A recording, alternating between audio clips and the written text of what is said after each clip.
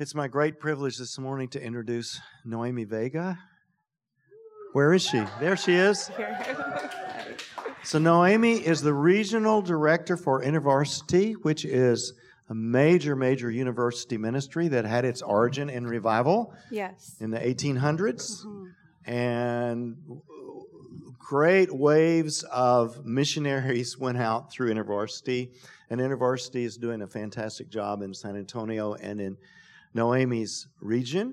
And Noemi also is the author of a book called Hermanas. Yes. And it's just a very good book. And Noemi's part of our church, and we love you, and we're just welcoming you. Let's clap for her. Welcome her warmly. Thank you.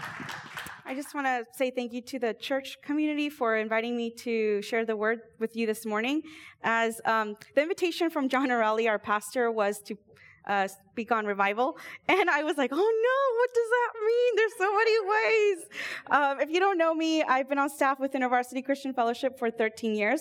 I've been praying for revival for college students since 2004, when the Lord gave me the stream of students leaving my university.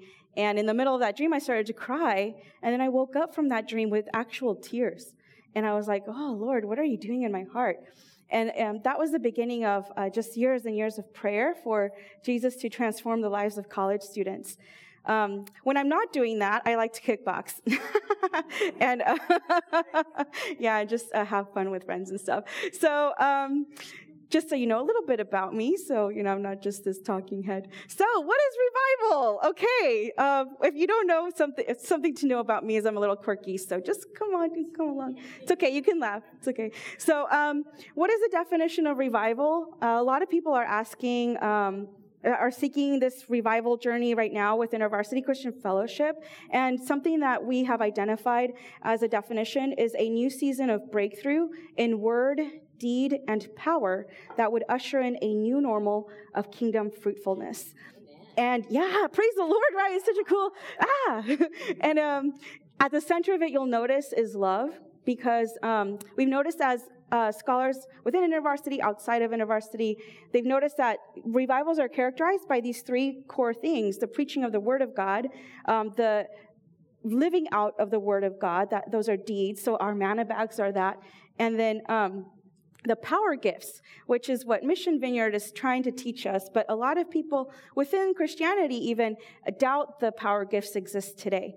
And so we get this premise of this definition from Romans 15, verses 18 through 19, which says, this is Paul who's writing, and he says, I don't dare speak about anything except what Christ has done through me to bring about the obedience of the Gentiles. He did it, but what I've said and what I've done by the power of signs and wonders and by the power of God's Spirit. So even Paul, our scholastic theologian, he's like the one that a lot of people are studying right now. Even he was transformed by the power of the Holy Spirit, and through that was given the ability, the gift to empower others with the power of the Holy Spirit. So I like to also think of revival as a coming back to life. Something that was dead is being brought to life. And in my life, there have been so many things that God has brought back to life. I don't know that this church needs it so much, but I wanted to give a little bit of a history of background of revival. So, do revivals happen after Christ? You can answer. Yes, they do. Of course they do. I don't think we need that, but believe it or not, some of my classmates in seminary, they questioned whether they do.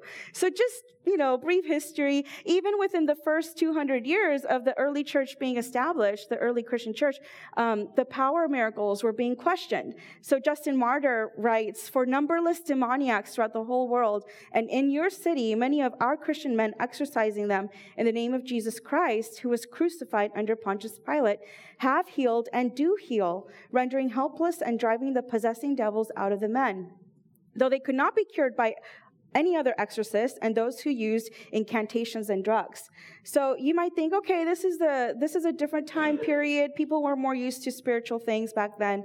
But there was even Augustine, a couple hundred years later, had to say, it is sometimes objected that miracles, which Christians claim to have occurred, no longer happen. It is a simple fact that there is no lack of miracles even in our day. And the God who works the miracles we read of in the scriptures uses any means and manner he chooses. So the early church fathers even justifying that miracles still happen to this day. And then at the turn of the Reformation, John Wesley in the 18th century was creating an apologetic also for the power gifts to happen. I do not recollect any scripture wherein we are taught that miracles were to be confined within the limits of either of the apostolic or the Cyprianic age or of any time period. I have not observed either in the Old Testament or the New Testament at all of this kind. So what does this mean? This means that miracles do happen to this day. And we have seen revival happening in the U.S. many times. But one of the ones that I really like is the story of revival from Azusa Street. Raise your hand if you're familiar with the Azusa Street revival. A lot of us are, Mission Vineyard, yes. But for those who don't know, the Azusa Street revival was started with a couple of people that were really praying. But the main one, his name was William Seymour. And he was an African-American man born in Louisiana in 1870. He was born to freed slaves, and he self-taught himself how to read and to write. And in this time, he began to cultivate this learning and this desire to hear about the Word of God. He read the Bible, he would pray, he would fast. And in 1906, he was convinced to be a pastor and go to Los Angeles and start a church in Los Angeles. So William Seymour moves all the way he had been an itinerant preacher after living in Louisiana, being raised in Louisiana, but he went from where he was in the Midwest, relocated to Los Angeles, there to pastor a church. And then boom, nobody wants him. Nobody wants him in this church. So what does he do? He becomes homeless, actually. People don't want him to preach. He's African American, preaching in this diverse community. Nobody wants him. He becomes homeless. What does he do? He starts to pray, and he starts to fast. And that's all he does. He begins to pray and to fast. And after some time, people that were following his preaching journey, his teaching journey, also prayed. Two other friends pray and fast with him. And one person from the Holiness Movement houses him in his home, and in their home, they begin these prayer meetings. And these prayer meetings are characterized by just a longing for the Word of God, a longing for the Holy Spirit to touch them and to minister to their hearts. They just pray. And they can't seem to stop praying. And suddenly, one of the house guests gets the gift of tongues, which is the gift of languages, and you could speak these heavenly languages. And the Pentecostal movement is said to have started in this tiny little home of people, regular people, just praying together. And out of that, a couple years later, just 2 years later, there was the Azusa Street revival with people, 500, 700, 900 people coming weekly just to get a taste of what was happening there. And the beautiful thing is that it was a multi-ethnic movement. It wasn't confined to just the Black community, the Latino community in downtown LA, to the white community. It was multi-ethnic. And the funny thing is that it wasn't intentionally multi-ethnic. It's not like William Seymour was like, and the gospel is about reconciliation, because it is. But it was just what the Holy Spirit was doing. The Spirit of God was uniting and reviving people back to God and back to each other.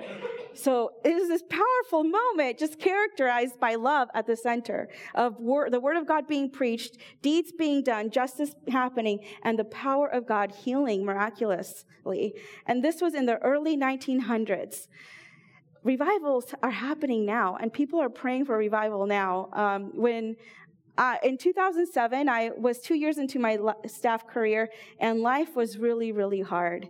I had a lot of family problems and ministry problems. So I was 2 years into my staff career, and I lost half of my student leaders. We went from about 20 to 10, and then by the end of that year, I had 8.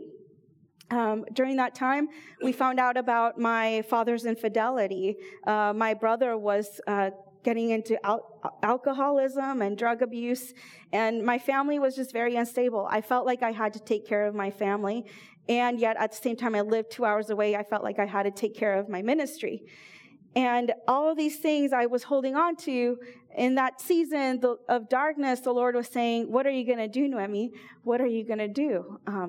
Well, I'll show you what to do. Just pray. Just be with me and pray. So in that season, I learned to pray. I could do nothing except pray. And I was praying, Lord, would you please bring back to life my family? Bring back to life my brother, and bring back to life the ministry that you have given me. Revival is God bringing us back to life with him. And last week we saw that Jesus was tempted in the desert for 40 days and 40 nights. And in that season of temptation, that was intentional, the Lord strengthened his calling and his ministry. Right after that fasting and praying season, Jesus came back, and immediately, Luke records, he started to preach with this anointing that had not been exhibited before in his life. In Luke 4, verses 14 through 15 and 18 through 19, I like to think of this as Jesus has the clarity to say, the following things from Isaiah 61. I'm going to start in verse 14. Jesus returned to Galilee in the power of the Spirit, and news about him spread through the whole countryside. He was teaching in their synagogues, and everyone praised him. And this is what Jesus said in verse 18 from Isaiah 61.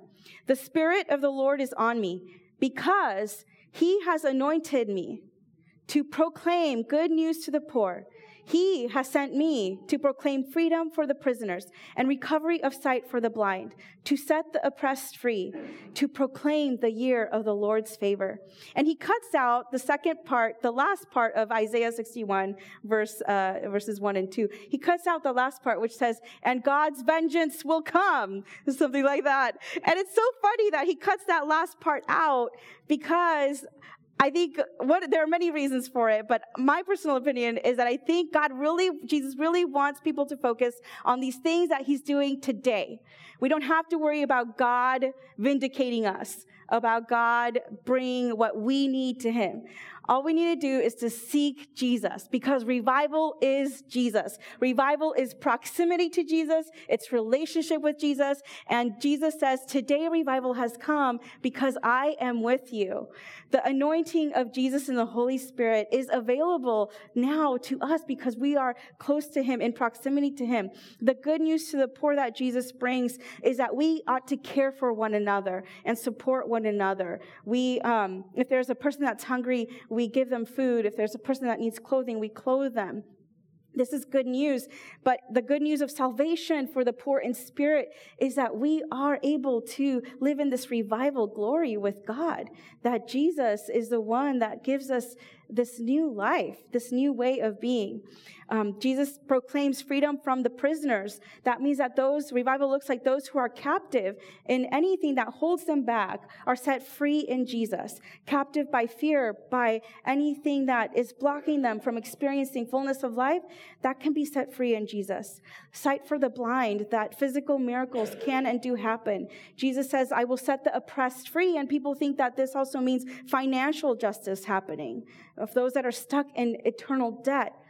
And then that the year of the Lord's favor is here. God is with us. These are all signs of revival that Jesus is pointing us to. But what does revival look like in the Bible? As you've been a follower of Jesus for a while, if you have been, you will see in Scripture that there's so many times when Jesus brings people back to life, people back to him. And every time there's moments in Jesus' life when he goes away to pray. Right after this mission statement, Jesus heals a blind man, and he starts to cast out demons. He starts to heal the sick. And right after all of that ministry, in verse 42, chapter 4 of Luke, he says, at daybreak, Jesus went out to a solitary place. The people were looking for him, and when they came to where he was, they tried to keep him from leaving them. But he said, I must proclaim the good news of the kingdom of God to the other towns. We see this pattern of Jesus showing us we pray first, and then we can go out and minister. When we seek revival, we pray first. When we seek healing in any aspect of our lives, we pray first, and then we go out in the power of God and the Holy Spirit. Gypsy Smith was also this revival leader, and he said, he was asked once, how do you make revival happen? And Gypsy Smith said, go home, lock yourself in your room, kneel down in the middle of your floor, draw a chalk mark all around yourself, and ask God to start that revival inside that chalk mark. When he answered your prayer, the revival will be on. Isn't that cool? That's so crazy. That's so cool. Also, I like it because it's kind of like practical, you know. I'm not seeking the Lord for revival for everybody. I'm seeking the Lord for revival just within the chalk.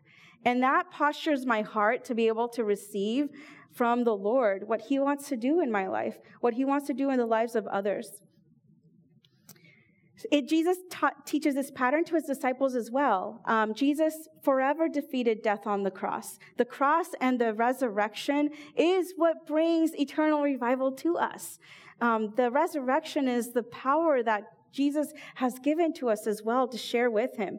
But that power, he asked his disciples to wait for that power. In Acts chapter 1, the very first thing that Luke records that his disciples ought to do is to wait and to pray. In chapter 1, verse 4, he says, on one occasion, Acts 1, verse 4, on one occasion, while he was eating with them, he gave them this command, do not leave Jerusalem, but wait for the gift my Father promised, which you have heard me speak about.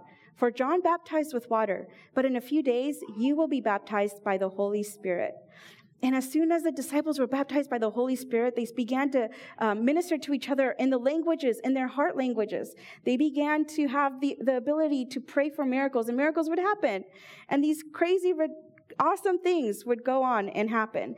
But really, my favorite story of revival in the Bible is from Cornelius. So we're going to enter into the story of Cornelius a little bit deeper here. And we have a video for Cornelius that I'd like to show you. It's a little bit of taking an old video and taking it and adapting it to this, one of my favorite bands. They're called The Apologetics. They take popular songs and then they just write Christian things, around it, Christian stories, which is kind of funny. Sorry for the lack of quality. The quality is a little bad, but here it is. This is the story of Cornelius. There was a man named Cornelius, a centurion in what was known as the Italian regiment. He and all his family were devout and God-fearing. He gave generously to those in need and prayed to God regularly.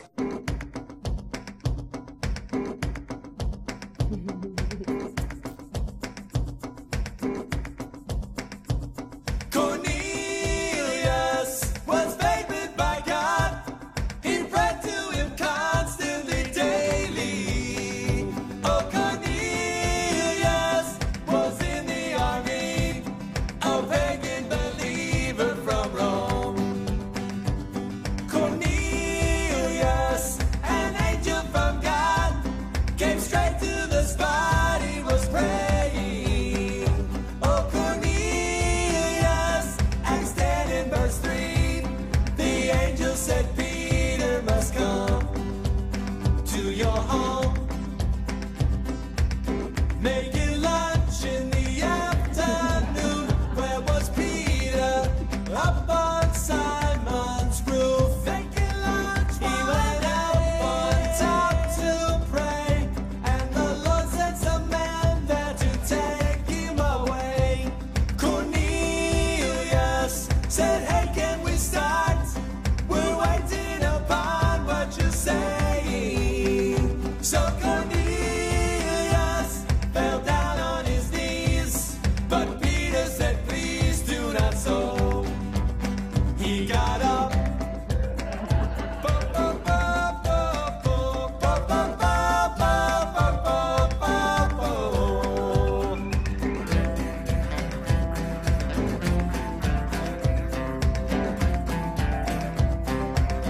Look it up, look it up.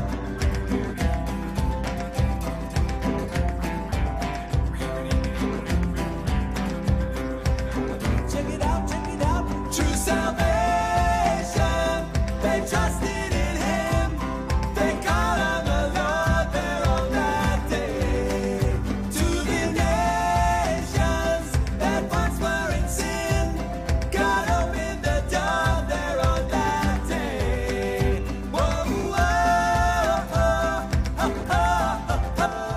Can anyone keep these people from being baptized with water?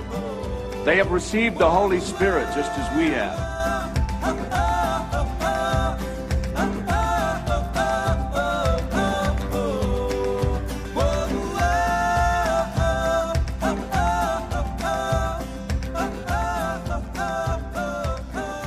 I love that song so much, and I think it does a better job of explaining the story than I can. But it's this beautiful sign of when one life is transformed, you can't help it, but everything else is transformed around you. And revival, as I've been mentioning, revival begins with consecration. Consecration is just a fancy way of saying you're setting aside your time to be at one with the Lord, to be in holiness with God. We see this consecration happening in Acts 10, verses 1 and 2, where we are introduced to Cornelius, and he is a God-fearing man. He's pagan from Rome, which means he actually didn't grow up Jewish. He didn't grow up hearing about the Old Testament prophets, about the revival of God, this God that could transform and save. He didn't grow up with any of that, but he somehow was connected to God, this God that was that he was longing for, that he was hoping to come to know. In verse 10, it says, he and all his family were devout and God-fearing, and he gave generously to those in need and prayed to God regularly. And the beautiful thing about this is that people are in our lives that are praying to something regularly. They may not know what they're seeking or what they're praying for, but there are people that are ready to give their lives to Jesus if they are just given an explanation of who Jesus is, an opportunity to say yes to Jesus. The cool thing is, and I have seen this happen, that God will give visions and speak to those who are not yet Christian, to those who yet do not identify as Christian. And this happened just a month ago in my apartment. A friend came over. She had just broken up with her boyfriend, and she was devastated. She's not a follower of Jesus, but I have been trying to walk with her for a long time. And during this prayer time, she got this vision of Jesus with her. She's like, oh my gosh, I see this person. It's a man. I like, do you feel peace or do you feel fear? And she's like, I feel a lot of peace, like he's protecting me. I'm like, oh my gosh, I think that's Jesus. Well, that's the Holy Spirit at least. So God will speak to people, and he's speaking to people now, even those that are not yet Christian, like Cornelius. Cornelius was consecrating himself. He was praying regularly. He was a man of justice. And we also see that Peter was consecrating himself. So God is speaking to others who are also consecrating themselves. It is my firm conviction that as revival begins to happen again, as more and more of us are praying in this generation for a new wave of the kingdom of God to come through, he's speaking to a few of you. He's speaking to those of you that might be called to consecrate yourselves, to pray. If you have this insatiable desire to pray more, or if you are noticing your friends are starting to come to church regularly, it's like, what's up with that? Or they're studying the word a little bit more. Why is that happening? There's a new awakening and a hunger and thirst for righteousness, for the ways of God. Well, Peter was already there. Peter was consecrating himself as well. He was praying. He was up on the roof, as we saw, just chilling up there waiting for his food. He was hungry. And he was praying, but he was keeping the hours of prayer as a devout follower of the way would do. And in this time of prayer, God gives him this pretty awesome vision. And in this vision, it's very interesting. In verse 11, it says, he saw heaven open and something like a large sheet being let down to earth by its four corners. It contained all kinds of four-footed animals, as well as reptiles and birds. Then a voice told him, get up, Peter, kill and eat. Well, this was against the law of the Jews, and there are numerous Levitical laws that prohibit the eating of hooved animals, of four-footed animals, and the eating of reptiles and birds. That was not allowed. So to hear this voice saying, get up, kill, and eat these things, it was like, oh, no, God, surely not. Lord, I cannot do that. I have never eaten anything impure or unclean. And in Peter's worldview, these things were impure. They were unclean. It was not right for him to eat them. But then the voice speaks again and says to him a second time, do not call anything impure that God has made clean. So this is interesting, and God doesn't do this just 2 times. He does it 3 times to signify to Peter, I'm serious about this. This is me saying these things. You can trust this. But Peter doesn't immediately go off to kill a 4-legged animal or to kill a lizard and to have that for lunch. He doesn't. He actually waits and he listens for the Holy Spirit to reveal, for God to reveal, what does this vision mean? What could it mean? So Peter gets this vision as he's consecrating himself, and in this vision, I believe that God is expanding Peter's imagination of who can be accepted into the kingdom of God. Now, if you think about your life, in 2007, when my life was really hard, I could not imagine the Lord bringing my brother back to him. I could not imagine the Lord bringing my dad back to him. In this season of my life, my imagination was limited to see my brother or my dad ever worshiping God.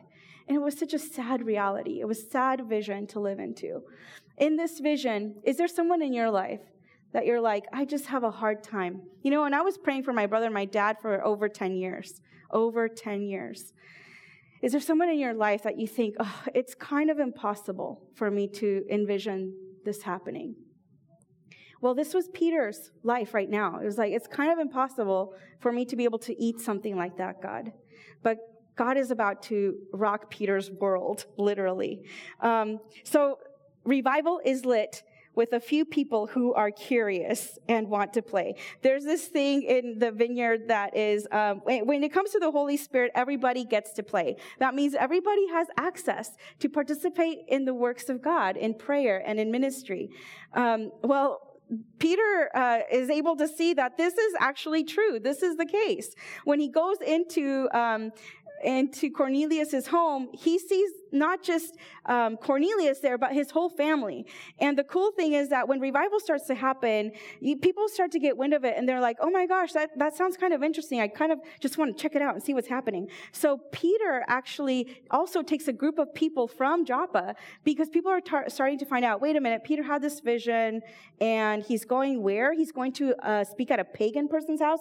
That's against the law. But let me check it out. I want to see what's happening here. I want to pray and see what the Lord can do. So this is a large group of people now are gathered in Cornelius's home. And Peter, as soon as he enters the house in verse 25, Cornelius meets him. And because Cornelius doesn't know any better, he bows at Peter's feet. And Peter's like, hey, don't worship me. I'm only a man myself. There's this, and when revival leadership happens, when you're seeking the Lord for revival, people might be prone to worship you. And this is very dangerous for those of us who are speakers or leaders in the church. If you're a minister, or if you are a leader in your community or in your family group, people can look up to you. Recently, just yesterday, we heard of Jean Vanier, who is a leader of LARC communities, and it's a ministry that ministered to people with disabilities. And it turns out that he had been sexually abusing some of the women in his ministry leadership. This happens when we worship the speaker, when we worship the leader, and we submit fully to that person instead of to God. And this leader, Peter, refused any kind of adoration or any kind of allegiance to himself. Immediately, Peter exhibits humility and says, I am only a man. When leaders fall into that kind of temptation, it's when they stop to have the kind of accountability that they need in their lives for consecration. Even I have an accountability group, and I have a prayer partner that prays for me regularly every month. I needed to change one person in my life. You have to be careful who your prayer partners are and who the people that are holding you accountable are. I had a friend who was holding me accountable for one particular sin. And then it turns out that when I confessed this sin to her, we would pray together and we would hold each other accountable and just walk in purity in that way. When I confessed this sin to her one day, she said, I don't know if there's anything wrong with that anymore. And I was heartbroken. I was devastated. And I was like, what do you mean? What do you mean you're not sure if there's anything wrong with that anymore? And she was like, well, I actually struggle with that too. And I've struggled with it for so long that I just don't think that it's a problem anymore. I feel like God can forgive me every time. And I'm like, isn't that taking advantage of God's love and grace? And actually, that's not good. It's going to separate you from God even more. There's a hardness of heart there that I'm hearing. But she was unwavering, and I made a decision. I cannot have someone hold me accountable who doesn't see Jesus and the way of his life the way that I do, the way that the Bible teaches. And so we have to be careful even about who we are allowing in our spaces of accountability and who we are allowing to preach the word of God, which sermons we listen to, the music we listen to, all of these things, we consecrate ourselves so that we can have a pure connection with God, with the Holy Spirit. And we're not perfect. I'm not perfect. I'm only a woman. Peter was only a man, and immediately he cast that down. Like, don't follow me. I'm actually going to show you the person you're to follow. And he is so much better. He's perfect. He is the one that never fails.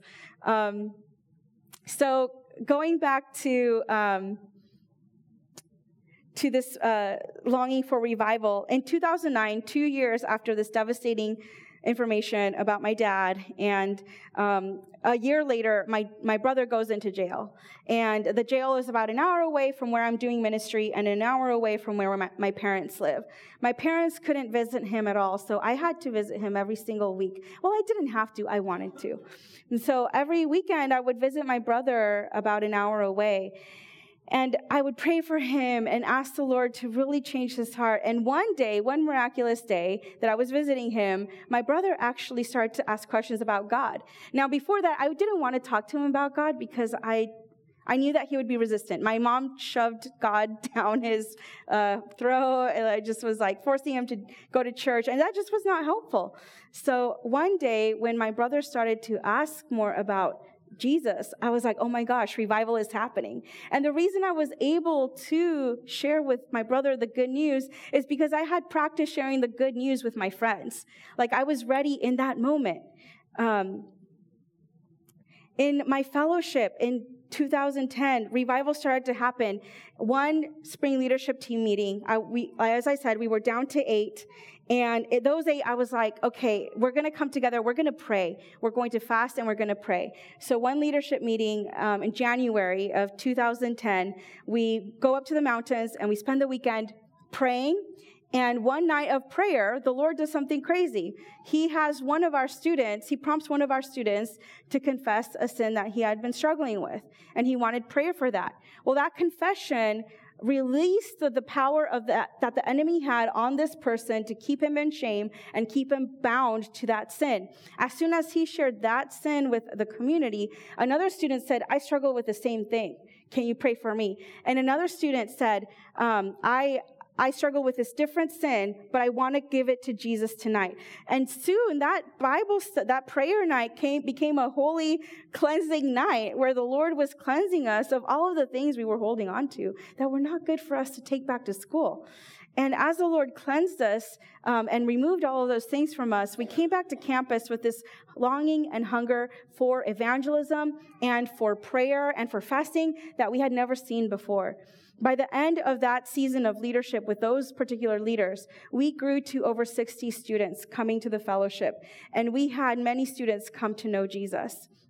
The Lord gave us revival in that moment. Revivals develop revival leaders.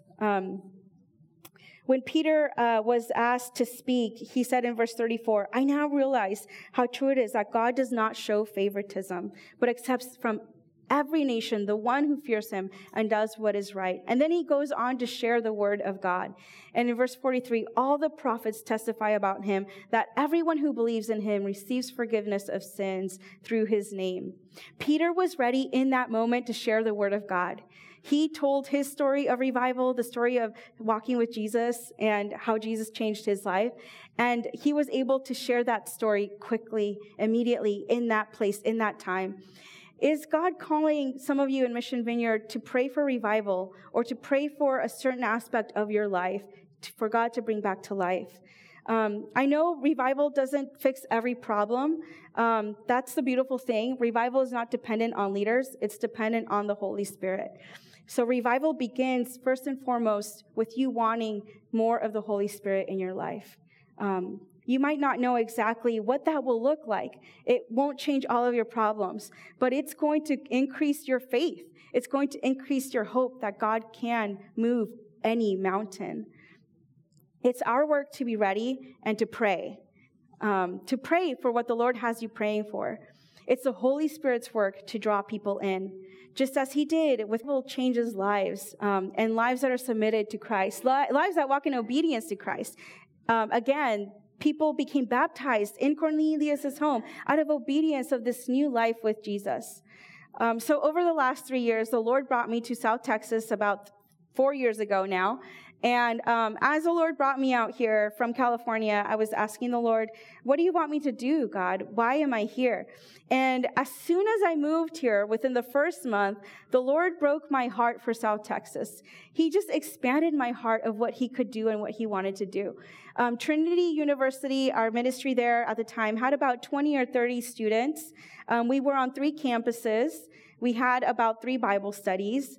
But there were students that wanted more. They wanted more.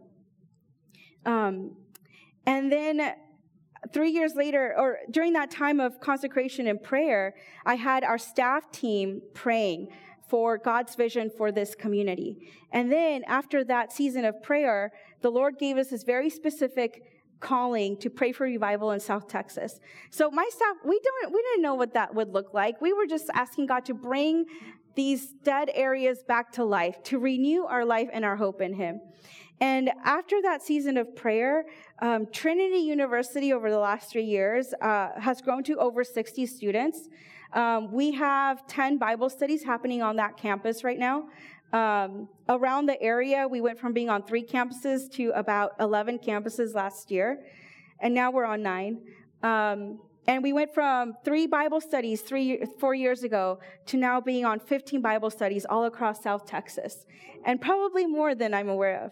60 new followers of Jesus have come through in the last 4 years. 60 new believers that have submitted their lives to Christ. When you're in revival, sometimes you don't know what's happening. You don't know that you're in a season of revival, but you know it's a sweet wave that you have to ride, that you get to ride. My heart is not ending there, though. My heart longs for more. We've had students that have fallen into sexual sin. My personal sin issues of pride and insecurity and fear prop up. They come and come again. There are seasons of revival. They go up and down. But the good news is that revival is not dependent on me. It's dependent on the Holy Spirit. And my invitation for you is, will you consecrate yourselves? Will there be an area of your life that you long to press into faith and seek God for revival? I have been praying for 20 years for a husband. If there's seasons of revival in ministry and in leadership, yeah, that's a long time. I know, it's pretty awesome. If there's any season of ministry that is super joyful and fun, there's places of my life that are super dry and dead. It feels like dead, like barrenness. But God gives me faith for those moments too, of no life. So both can coexist. You can have seasons of great revival, many things happening in our church, in the kingdom of God. But there can also be seasons of pain. There can also be places of pain. And God can speak into those places too. I'm not saying revival will cure everything in your life. It will not. Revival will not heal all of your wounds, all of the emotional hang-ups that you have. But revival will draw you closer to the heart of God, His love for you. And it will increase your faith for those areas that do feel like the wilderness. So let me pray for us as we close. Holy Spirit, I thank you so much that you bring revival. You brought revival to my brother, who is now married and with 3 children and taking his family to church every single Sunday. We praise you, Lord, for that. We praise you for bringing my dad back to life with you, for the ways that my dad is leading and ministering to my family. The ways that you're using him to minister to others in our community as well, to share your good news with others. Lord, I pray for our church that there would be people that are desiring for, I do believe actually our church is in the beginning of a season of revival. There's a beginning, the church you've already started to use it, Lord, for your kingdom purposes. And I pray, Lord, that there would be people who are starting to feel this holy longing for more, for the church to see more of who you are. And I just want to ask you, if you feel like during any time of hearing these stories, your heart was shaking, or you felt a warmth over you, or you just felt like, I want to learn what it's like to pray for revival. Would you please raise your hand, and I want to pray for you. Thank you. Thank you. So, Lord, I pray for our sisters and brothers, our family that raise their hands, that want to know how to pray for revival. I pray that you increase in them a heart and a longing that is unsatiable. Lord, I pray that you give them dreams and visions and let them see with their eyes. Let them see the first fruits of people coming to know you, of people being transformed by you and by their prayers. Holy Spirit, I pray that you give them an endurance and perseverance in for the long haul, that you would strengthen the work of their hands, strengthen them by the power of your Holy Spirit. And lastly, I want to pray for those of you, if you feel like there's a block, you feel like in your heart, like you're saying, Lord, I believe, help my unbelief. If you feel like you have a block in praying for more of the Holy Spirit, praying for revival, I invite you to raise your hand, and I also invite you to receive prayer ministry after church. So if there's a block that you just want to acknowledge before the Lord today, will you please raise your hand?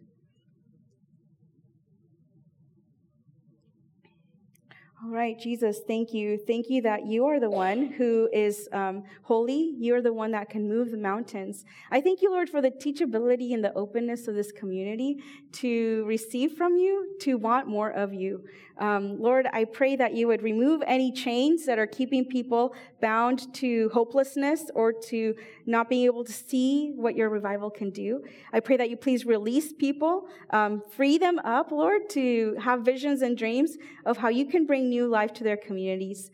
And Lord, I'm just so thankful that Mission Vineyard is in San Antonio, that we are here as people that are lit up by your Holy Spirit, lit up by your fire, and we can light others up who are ready. There are people in our city that are ready to submit to you, that are ready to follow you, Lord. Will you take us to those places and give us your words to say, here, would you like to know more about this God who changed my life? He can change yours too, and he can give you eternal, everlasting hope. So come, Holy Spirit, would you please minister to our church this week? We pray in Jesus' name. Amen.